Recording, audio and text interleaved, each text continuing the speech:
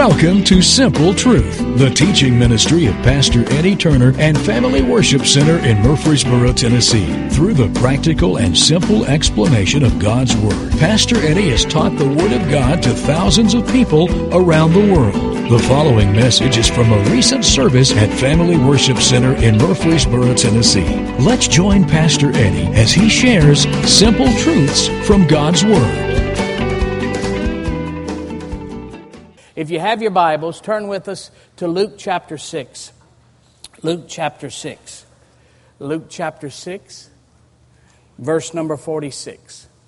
Luke chapter 6, verse number 46.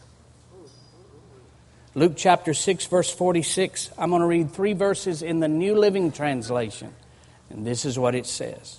So why do you keep calling me Lord, Lord? Jesus is talking.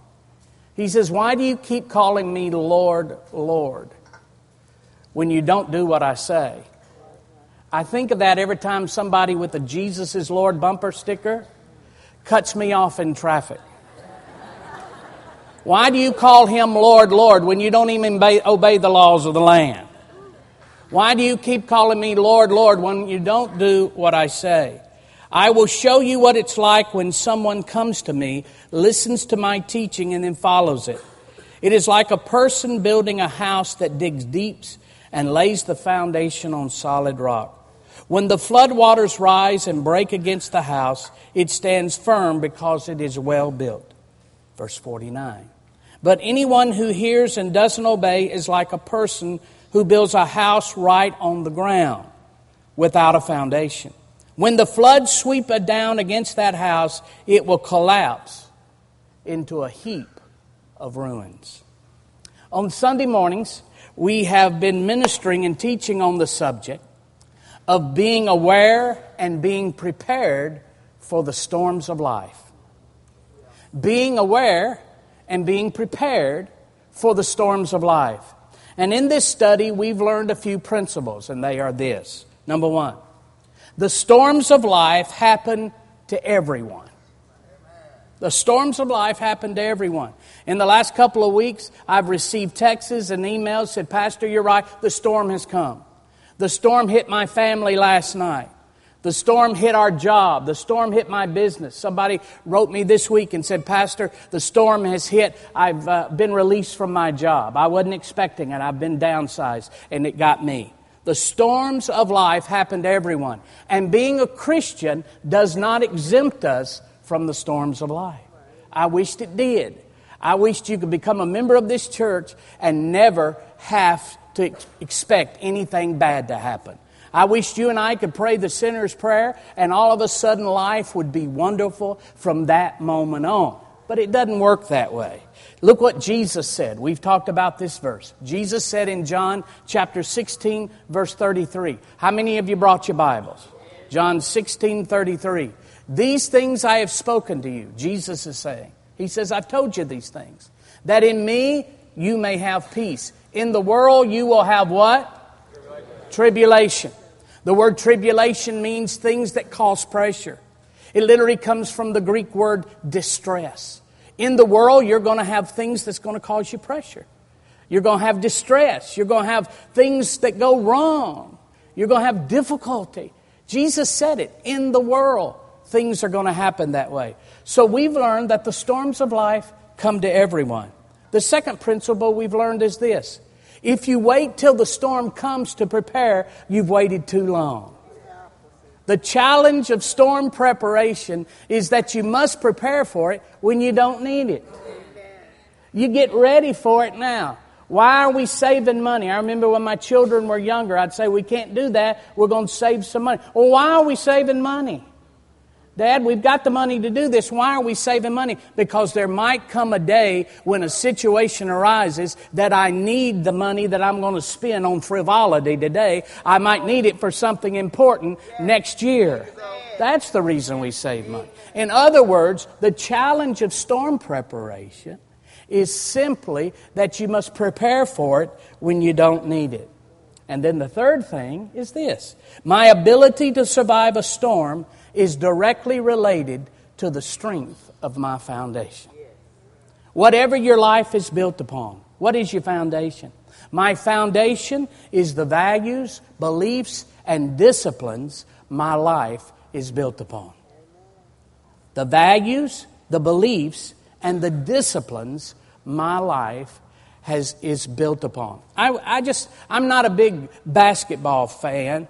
I like basketball, but when you're 5'6" and got a squatty body, you're usually the water boy, all right? You never see the court. You never see the court. So I haven't watched basketball too much, but over the last week or so, late at night, I like those Golden State Warriors, and I like that Curry. I like him, and I like that other kid, that Thompson kid. Anybody been watching that? 6 of you. All right. Has anybody been watching Golden State? Did anybody watch Golden State? Who'd they play last night? Oklahoma. Yeah, with Kevin Durant and what's that other? Westbrook. Yeah. See, I don't follow them that much. It's not like Tennessee football, the real god of athletics, you know. So, but I was watching them, and I've been amazed at that Thompson and that Curry. They'll shoot that ball. They'll shoot it way out there and turn around and head the other direction and not even see if it's going in or not. And it always goes in. And I was watching them last night, and they were talking. One of them set a record last night for 3-pointers, and the commentator who used to play professional basketball says he's trained muscle reaction. He don't even think about it. He gets the ball and he shoots it and he takes off because he knows he's done it so many times. He's developed a discipline in his life of doing it so many times. He knows from the feel of when it leaves his hands whether he's going to make it or not. In other words, he has developed a foundation in his life of discipline. He's done this so many times that he knows it's going in. Likewise, when it comes to our life, if we've developed a foundation of prayer and devotion and do it in the good times and do it in the bad times, we know when the difficulties come, we're going to go right back to that discipline. It's not going to shake us. We're not going to get shook up. We're just going to go back to our foundation. Go back to our foundation. So our foundation in life is our beliefs. It's our values. It's literally the disciplines we have built into our life. Go back to Luke chapter 6, verse 47 again.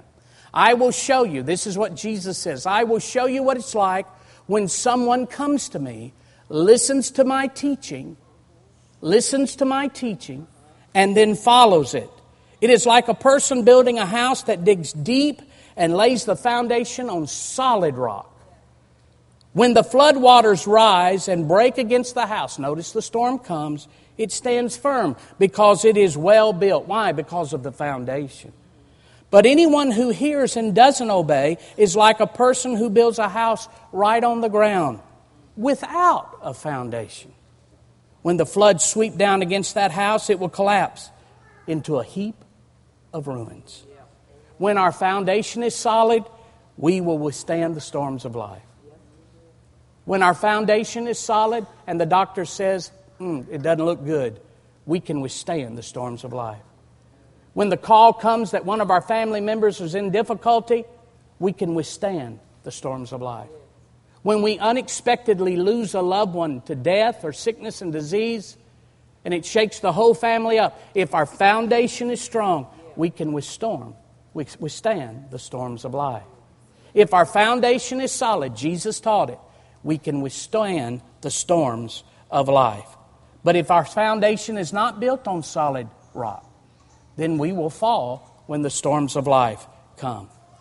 Now listen, the biblical and Christian foundation in America is under attack today as never before. On this Memorial Day, as we remember the sacrifice that has been paid by our men and women who have laid their lives down for our freedom, we must understand that the Christian foundation that this country was built upon is under attack today as never before. There seems to be concerted effort underway by political forces, academic forces, cultural forces, and even religious forces to rid the biblical worldview from the consciousness of our children and our nation.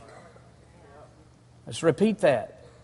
There seems to be a concerted effort today underway by political forces, academic forces, cultural forces, and even religious forces to rid the biblical worldview from the consciousness of our children and our nation. In fact, in our current cultural climate, it's more intimidating than ever to stand up for biblical truths that are seen as biblically incorrect. It's intimidating.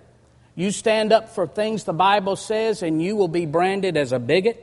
You'll be branded as someone who's not in the mainstream of America today. It is very intimidating to stand up for biblical truths. In America, Christians are now being attacked verbally for their faith and beliefs. In other countries, Christians are being persecuted and even killed for their faith in the Lord Jesus Christ. It's important that we understand that the flashpoint of this controversy is Jesus. It's not religion. You can believe in any other religion you want to believe in, and kind consideration will be given to you. That's your right. But just don't mention the name of Jesus. Just don't mention the name of Jesus. It's only the name of Jesus and the belief in Jesus as the Son of God that stirs the hostility of today's present political agenda. It's the name of Jesus. Look at 1 John. The Holy Spirit told us these days would come. 1 John, the epistle of John. 1 John chapter 4, verse number 1. 1 John chapter 4, verse number 1. That's one of the little John books toward the end, back there toward Revelation. 1 John chapter 4, verse 1. Listen to what it says. Dear friends, do not believe everyone who claims to speak by the Spirit. You must test them to see if the Spirit they have comes from God. For there are many false prophets in the world. Verse 2, this is how we know if they have the Spirit of God. If a person claiming to be a prophet acknowledges that Jesus Christ, Jesus the Son of God, came in a real body, that person has the Spirit of God. But if someone claims to be a prophet and does not acknowledge the truth about Jesus, that person is not from God. Such a person has the spirit of the Antichrist, which you heard is coming into the world. Now, this was 2,000 years ago. He says it's coming, and indeed is already here. So that phrase, it's coming, means it's going to increase with rapid intensity. It's already there 2,000 years ago. He says, but the longer life goes, it's going to increase in intensity. But you belong to God, my dear children. You've already won a victory over those people, because the Spirit who lives in you is greater than the spirit who lives in the world. Since the time of Jesus until the present, the spiritual forces of evil have tried to silence the name of Jesus and Jesus in every culture. 2,000 years ago, the Apostle John declared that the spiritual force that is working against America today is the spirit of Antichrist. He says it's here and it's going to increase. Likewise today, we do no good. The church is not wrestling with just flesh and blood, but against spiritual wickedness in high places. Listen to me. To boycott and picket and not pray is futile. To boycott and picket, that's okay. But just do that as a Christian alone and not pray is futile. Because we're fighting a spiritual battle. This is not flesh and blood. This is a spiritual battle that has been, the forces are being intensely arrayed against the church of the Lord Jesus Christ here in America. One of the foundational documents which this country, which these men and women who we honor today, which this country is founded upon, is known as the Declaration of Independence. Have you read the Declaration of Independence recently? I encourage you to do so. It's a phenomenal document. You know, people who wrote this were definitely led by the Spirit of God. Let me read just a few of the paragraphs to you. We hold these truths to be self-evident, that all men are created equal, that they are endowed by their what? With certain unalienable rights, that among these are life, liberty, and the pursuit of happiness. We, therefore, the representatives of the United States of America in General Congress assembled, appealing to who? The Supreme Judge of the world for the rectitude of our intentions, do in the name and by the authority of the good people of these colonies, solemnly publish and declare. And for the support of this declaration, with a firm reliance on the protection of divine what? Providence. We mutually pledge to each other our lives, our fortunes, and our sacred honor. The United States of America was birthed from a biblical worldview. It was birthed from a biblical worldview. Yet the biblical worldview is rapidly becoming tarnished and silenced in America today. You say, what do you mean a worldview? What does that mean, Pastor? A worldview. Each of us think about the world through a particular lens or a filter. This filter or lens whereby you see things and consider things is considered your worldview. It's how you view the world, through a filter, through a lens. We are told today that America is now in a post-Christian culture. That America is now considered post-Christian. Post meaning past. Past Christian culture. It is a culture that no longer sees things through a biblical or Christian worldview. In fact, most Christians today have a non-Christian worldview. Most Christians today have a non-Christian worldview. Let me list a few of the worldviews that many people that go to church and are Christians have fallen in a trap to. Worldviews, the filter through which you see things, the lens through which you see things. The first one is materialism. A lot of people have a materialism worldview. Materialism is the worldview that all that matters is the physical, the material world. Materialism believes what matters most is money and acquiring of possessions. When believers fall into the trap of materialism, economics overrides everything else. Their money and their ability to get more money determines how they vote, how they act, and how they think. I've heard this dozens and dozens of times over the last 12 to 16 years. I know what they believe in is wrong, but they're going to take care of my retirement, so I'm going to vote for them. What they have done immediately is operated out of a lens of materialism. Materialism. Yet Jesus said this, Luke chapter 12, verse 15. Watch out, be on your guard against all kinds of greed. Your life does not consist in the abundance of possessions. You know what he's saying? Your valuables doesn't determine your value. Your valuables doesn't determine your value. We all need money to live. We all need money to live. We all have got to have it. That's just the thing we have to go after.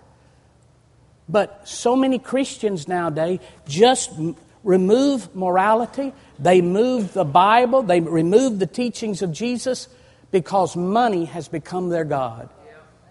Materialism. And the good people, wonderful people. They're wonderful people. They love Jesus. But now everything they see through their lens is through how is it going to keep my money? How is it going to make more money? All right? The next worldview is hedonism. Hedonism. Hedonism is the philosophy that whatever feels good must be good. In materialism, money is God. With hedonism, the whole goal in life is to be happy, have fun, and be comfortable. And there's a lot of Christians that we've just fallen into this trap. If it's not fun, I ain't going to do it. If you don't make me happy, I can't tell you the number of couples that have been in Amanda and I's office, and we'll sit down and say, why are you getting a divorce? And no, look, well, he just don't make me happy anymore. He doesn't make me happy. She doesn't make me happy anymore. And they're good people. They love God. They're Christians. But they don't realize they have fallen prey to the spirit and worldview of hedonism. We must remember that happiness is simply a byproduct of living the purpose you were created for. Happiness is simply the byproduct. When you live for your purpose for which you were created, happiness will follow. A person is not the goal of making you happy. A job, a company, let me tell you, they can't make you happy. And I'm going to tell you, the government will never make you happy. They might sell you some cigarettes, but they're not going to make you happy. All right. Not going to make you happy. On numerous occasions, I've had husbands and wives in my office who are looking for a justifiable reason to leave their spouse. And the excuse is he or she just doesn't make me happy anymore. That's their reason for leaving. They fall and prey to hedonism. Listen to Proverbs chapter 21, verse 17. Listen to it in the Message translation. It says this, you're addicted to thrills. What an empty life. The pursuit of pleasure is never satisfied. You're addicted to thrills. The pursuit of pleasure is never satisfied. It doesn't make any difference how great your adventure is. Eventually it's going to wear out and you're going to be looking for another adventure. So we've got materialism is a worldview. Hedonism is a worldview. And here's one that Christians are falling prey to. Individualism. Individualism. Individualism says, I'm God. It's a me first mentality. America now was built on a form of rugged individualism, which within proper boundaries can develop things beneficial to humanity. But today that individualism has evolved into a culture of narcissism. America has become narcissistic. I do what I want to do when I want to do it, and nobody can tell me not to do it. I do what I want to do when I want to do it, and nobody tells me not to do it. Listen, God didn't create you to just live for you. And He didn't create me to live for me. You were created. I was created. We were made for something bigger than just pleasing ourselves. See? Well, man, I'm an American. I can do what I want to do, and nobody can tell me what to do. You see, you've gone over the edge. Listen to what the Scripture says. Philippians chapter 2. Philippians chapter 2, verse 4 and 5. Out of the New Living Translation. The Holy Spirit, through the Apostle Paul, says this, don't look out only for your own interest, but take an interest in others too. You must have the same attitude that Christ Jesus had. You know, in our culture today, and I watch Christian TV, and I'm friends with a lot of those guys on TV, and I'm so thankful for all of them. But it's intimidating. I'm being honest with you, it's intimidating to try to, and you're not supposed to, but the old flesh side, well, you try to compete. And it's become a very unpopular thing for pastors to emphasize self-denial from their pulpits today. When you have all the religious stars are just telling you how great you can be. It's unpopular to emphasize self-denial today. But listen to what Jesus said. Jesus said in Luke chapter 22, verses 24 through 27, then they began to argue among themselves about who would be the greatest among them, His disciples. Jesus told them, in this world, the kings and great men lord it over their people. Yet they are called friends of the people. But among you, it will be different. Those who are the greatest among you should take the lowest rank, and the leader should be like a servant. Who is more important, the one who sits at the table or the one who serves?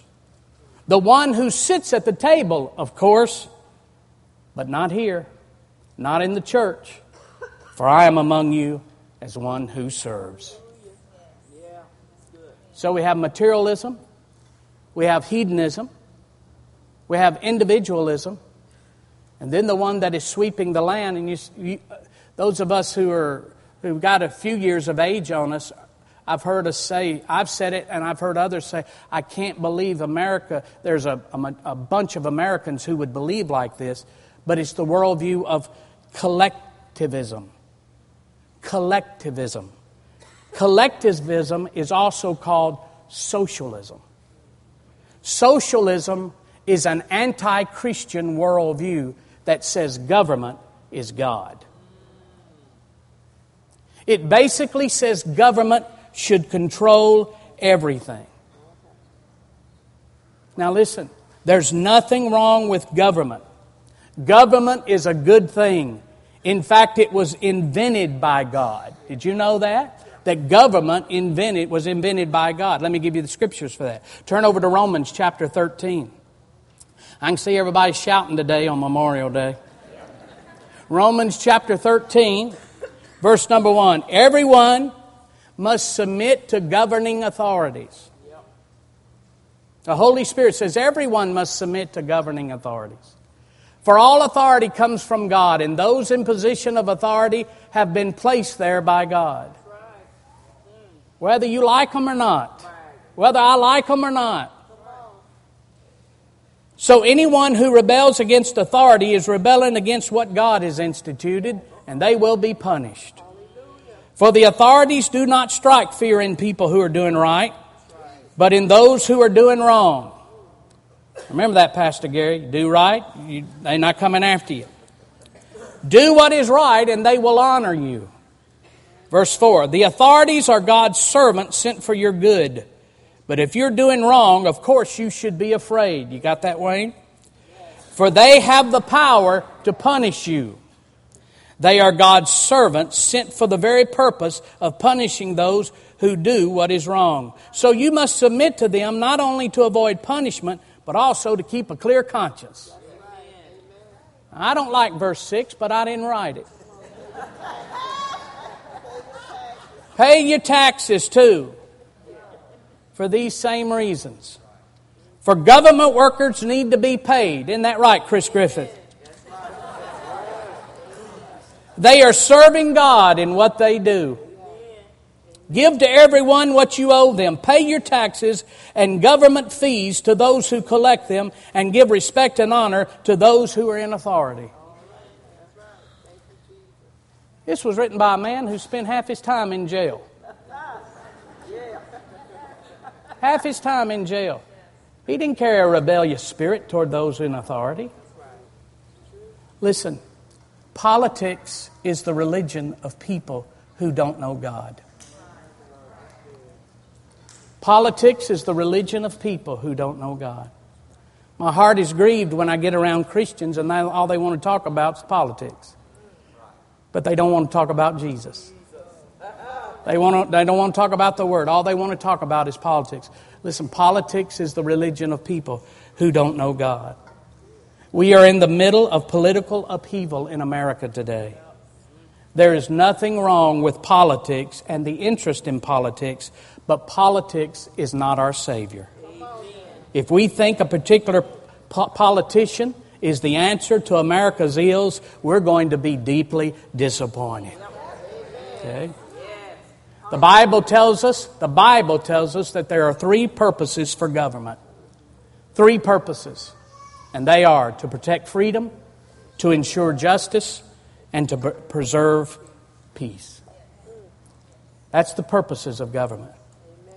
Jesus explained the limited role of government in the book of Matthew. Jesus talked about it. Notice what He said in Matthew chapter 22. Matthew chapter 22, verse number 17. Matthew chapter 22, verse 17. Now tell us what you think about this.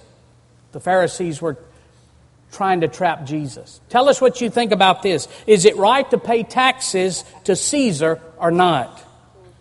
But Jesus knew their evil motives. And notice what He said. You hypocrites. Why are you trying to trap me? Verse 19. Here, show me the coin used for the tax. When they handed Him a Roman coin, He asked, whose picture and title are stamped on it? Caesar's, verse 21. Caesar's, they replied. Well then, Jesus said, give to Caesar what belongs to Caesar, and give to God what belongs to God. Jesus says that I should give my government, my respect, my taxes, and my obedience to the law of the land. Now notice here. Now I know this is running crosswise with some of you. Like I said, it's unpopular sometimes to have a biblical worldview. Notice this. The Bible says, give to Caesar what belongs to Caesar. Give to Caesar what belongs to Caesar. Let me ask you a question. Who is Caesar in a democracy? Who is Caesar in a democracy? In a democracy, we don't have a king. We don't have a dictator. We don't have a Caesar. In democracy, which America is supposed to be, the voters are Caesar. The power in America does not reside with the judicial branch, although they're trying to make it that way. The power in America does not reside with the legislative branch, Congress, although they want to make it that way. And the power of America does not reside in the executive branch, which is the White House, although he's tried to make it that way. The power in America resides with the people who elect politicians to office. That's where the power of America. So if we don't want to give Caesar more money, taxes, then the people need to stand up and change it. Because the people are Caesar. Now today I recognize I'm preaching to people with a dual citizenship. Most of us in here have a dual citizenship. I'm a citizen of America and I'm so thankful for it. I've been to a bunch of other countries and in the vast majority of the countries that I've been to, all of their dreams is to one day be able to come to America. People just want to be able to come to America. We are the most blessed people in all the earth. Yes, we've got difficulties. Yes, we have troubles. Yes, we have things that might not be going the way we want them to go. Yes, we have injustice. And yes, we have unfairness. And yes, our immorality is running at a higher rate than ever before. But I want you to know it's still the greatest country in the world to live. It's still the country where people are still willing to lay down their lives. It's still a country where men and women are willing to lay down their lives for our freedoms. And today I recognize, though, that I am teaching a people with dual citizenship. I'm a citizen of America. Most of you are citizens of America. But if you're a Christian, you're also a citizen of heaven. As Christians, our greater loyalty should be to God and not to the government. Now, I know that's not popular, but our greater loyalty is to God and not the government. If there's a difference between God and the government, there is no question which one I'm going to side with. A biblical worldview rebukes any belief that God and government are equally important. A biblical worldview rebukes any belief that believes God and government are equally important. And Christians more and more are starting to see the world through a lens other than the Bible. And because of that deception, we've fallen prey to. Our culture is crumbling. We have crises in our schools, controversies in our courts. We have corruption in business, chaos in government, carnality in the church. confusion in our families, and conflicts in our personal life. Because we've tried to substitute up something other than Jehovah as God in America. So you've got materialism, you've got hedonism, you've got individualism, you've got collectivism. And then the fifth one is the Christian worldview, the Bible worldview. A biblical worldview is based on the infallible Word of God. When you believe the Bible is true, then you allow it to be the foundation of everything you say and do. When you believe the Bible is true, you allow it to be the foundation of everything you say and do. Now, you know, the Bible doesn't have a healthcare system. The Bible doesn't explain a healthcare system, so we can disagree on healthcare. Good people can disagree on healthcare. Because the Bible doesn't point it out. Do this, this, this, this, this. The Bible doesn't talk about a defense plan. It doesn't give a system. So you can disagree on how to defend our nation. Good people can do that.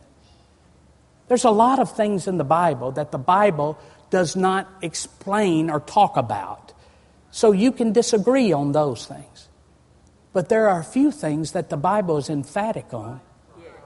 And Christians, if you have a Christian worldview, a biblical, you've got to think just like that.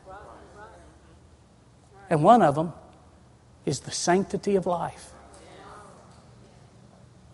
The Bible is emphatic. The sanctity of life tells us that God has a purpose for every unborn baby. If you are a lady here today who's had an abortion, please know we love you and we do not condemn you. In fact, if you're struggling today with guilt or condemnation, we're here to help you and bring you peace. And neither does the Lord condemn you. But as a pastor who sincerely loves his people, I'm continually torn between the need to proclaim truth, but never want to do it in a way that brings pain to someone whose past behavior has been less than perfect.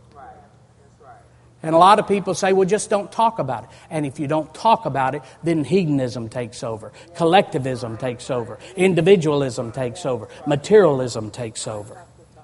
My past is not perfect either. And I'm going to tell you, if you think my past is not perfect, you ought to hear about Pastor Wayne's. And he's on this platform. He's the reason he got elected here. I did history on every applicant, and he was the one that was worse than me. So I didn't want to feel alone on the platform.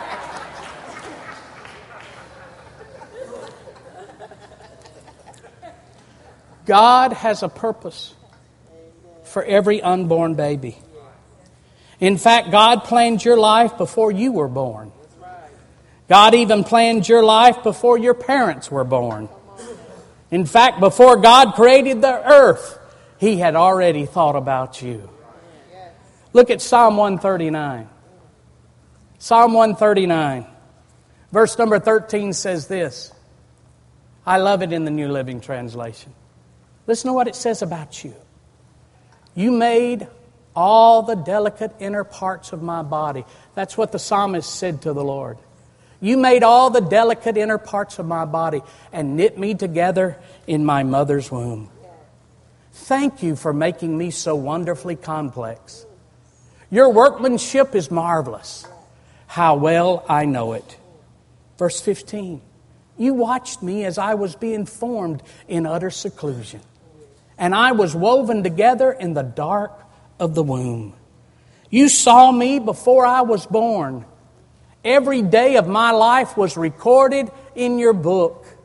Every moment was laid out before a single day had passed. How precious are your thoughts about me, O God. They cannot be numbered. I can't even count them. They outnumber the grains of sand. And when I wake up, you are still with me. You know what he's saying? He's saying literally this. There are no accidental parents. There are accidental parents, but there are no accidental babies. Okay? There are illegitimate parents, but there are no illegitimate babies. And listen, God is bigger than human mistakes. God is bigger than human sin. We are responsible, whether it's popular or unpopular, whether we're ridiculed, criticized, rebuked, made fun of, or called names. We are responsible as Christians who believe in the Word of God to speak for those who cannot speak for themselves. The people in our culture least capable of speaking for themselves are the unborn. Every life is precious. Black lives matter. White lives matter. Unborn lives matter. All right? So the sanctity of life. The Bible is very explicit. If you have a worldview, and it's being challenged today, if you have a biblical worldview, the sanctity of life is what you believe. And then I'll close with this one, because I'm getting hungry for hamburgers and hot dogs. And since you're shouting me down so good,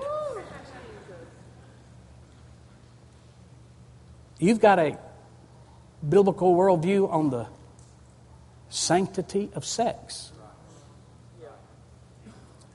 Now, I know I saved the best wine to last. I'm just like Jesus. Bob Reaney told his wife this morning, Pat, he said, it's Memorial Day. We could probably just sit here on our back deck and Pastor will get by without us today. Then he remembered I was teaching on sex, so he wanted to come.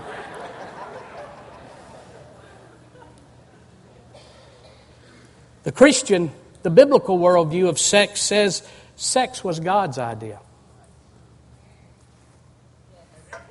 Sex was God's idea. Sex isn't bad. Sex isn't dirty. Sex isn't wrong. Let me throw this at you. In fact, sex is holy. Glory to God. I believe in being a holy man. Preach!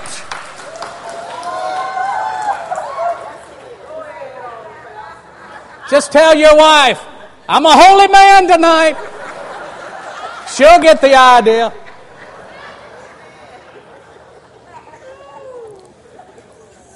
The Bible tells us that sex was created by God to bond a husband and a wife together.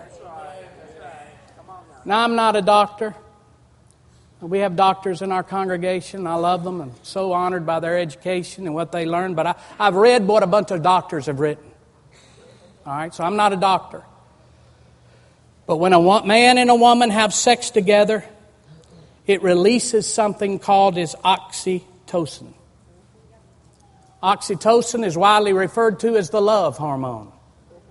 Oxytocin has also been dubbed the hug hormone, the cuddle chemical, the moral molecule, and the bliss hormone due to its effects on behavior, including its role in love and in female reproductive biological functions in reproduction. Oxytocin is the bonding chemical that binds a husband and wife together. It enhances emotional commitment. When a woman nurses her baby, it releases oxytocin in both the mom and the baby. It's a bonding agent. This is why God created sex for a husband and wife. And also why the Bible informs us that casual sex is sin. When one has casual sex with someone who is not their husband or their wife, it releases oxytocin in you and the partner which you had sex with, which is a bonding element, and that's why people get hurt.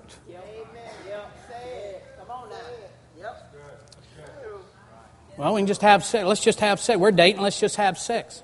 I had a Christian young adult tell me not long ago. I said, y'all gonna get married? No. Well, probably in a year or so. I said, are y'all sexually active? Well, yeah. I said, well, you shouldn't be doing that. And they said, oh, Pastor, that's old fogey. That's old fogey. Christians have casual.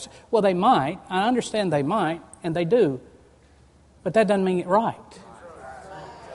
And I know I'm old fogey. Please let an old fogey man talk here. Let an old fogey, holy man talk.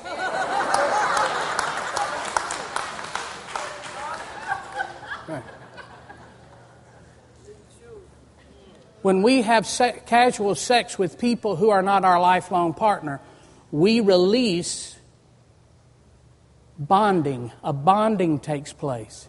It's more than just passing time. It's more than just getting a pleasure, physical thrill. There is something that takes place with the two. A bonding takes place. Let me show you another scripture. Let me give you another scripture. Look at 1 Corinthians chapter 6. Jesus said, he didn't use the word oxytocin.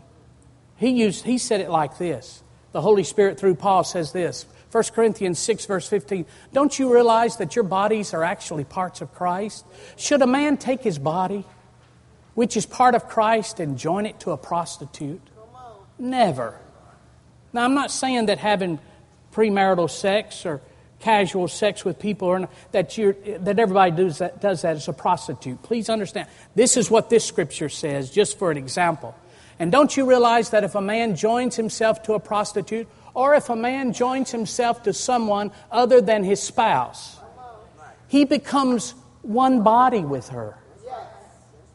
For the scripture says the two are united into one. So if you have a Christian biblical worldview, you understand that your body was created by God for the glory of God, and that your body belongs to you, and you and I are never to give it away until God brings that life partner into our life. You say, well, I've done that, Pastor, and that's not what I need to do. If anyone sins, just confess your sins, and you'll be forgiven. You'll be forgiven. Had a young lady came to my office several years ago, and she didn't want her parents to know. But she said to me, Pastor, I want you to know I'm being pressured by the girls at school and the last two boyfriends I've had to have sex. And I just want your prayer. I said, well, I'll be happy to pray with you, hon. I said, have you been able to remain pure and keep yourself for your spouse? She said, Pastor, so far I have. I said, that's wonderful. So Amanda and I prayed for her. And I said, well, what do you tell them when they're putting this pressure on you? She said, Pastor, the thing that really disturbs me is my girlfriends are telling me that I'm stupid for not being sexually active. I said, well, tell me, what do you tell them? I know that's tough. What do you tell them? She said, I don't know. This came to me the other day, and I told one of them, and it seemed to help. I said, what was it? She said, I told her, any day of my life, I can become like you.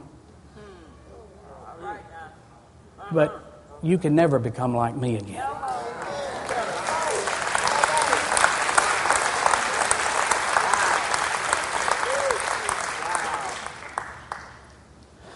I say these things to you this morning because as the pastor of a church that's just trying to be a blessing to the community and bring some type of moral boundaries, it's important that we as Christians, knowing these days we're living, that if we're not careful, we're going to be swept away into the morality of this age. And somebody's got to believe in and stand for righteousness and holiness and biblical worldviews. And you might be outcast and you might be made fun of. And I recognize when I was studying this today that probably after I teach this lesson today, there'll be some people who'll leave and not come back. And I understand that. And I want you to know I love you. I love you. But this is what the Bible says. There's a lot of things we can disagree on because the Bible don't give specifics. But when it comes to the sanctity of life and who you give your body to, the Bible is very specific. Next time we're going to talk about which restroom do I go into.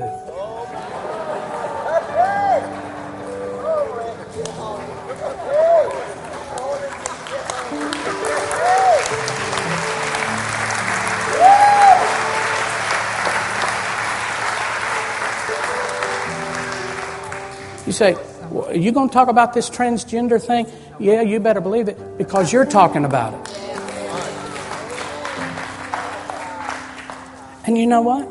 If we're not careful, the church can appear to be mean and uncaring and mad and against.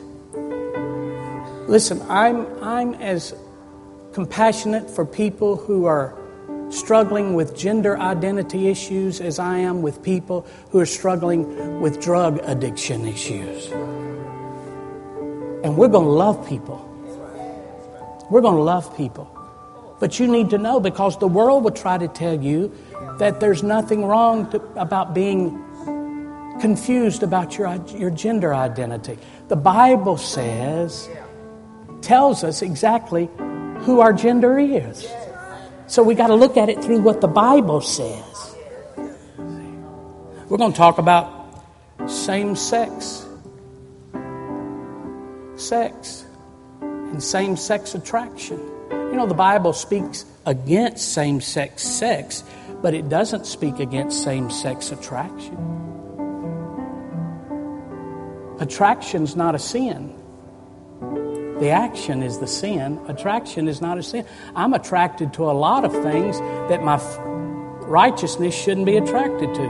I'm attracted. I could eat every day at Farmer's Restaurant 3 times a day. My flesh is attracted to that. I'm attracted to this beautiful blonde right now, and I would love to encourage her for us to go make holy. But we got a picnic to go to. Now's not the time to make holy.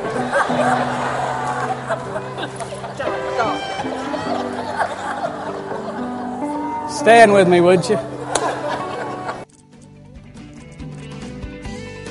Thank you for listening to The Simple Truth with Pastor Eddie Turner. Please join us at Family Worship Center, 3045 Memorial Boulevard, Murfreesboro, Tennessee, when you are in the Middle Tennessee area. You can also learn more about FWC at our website, www.familywc.com. Thank you again for listening to The Simple Truth.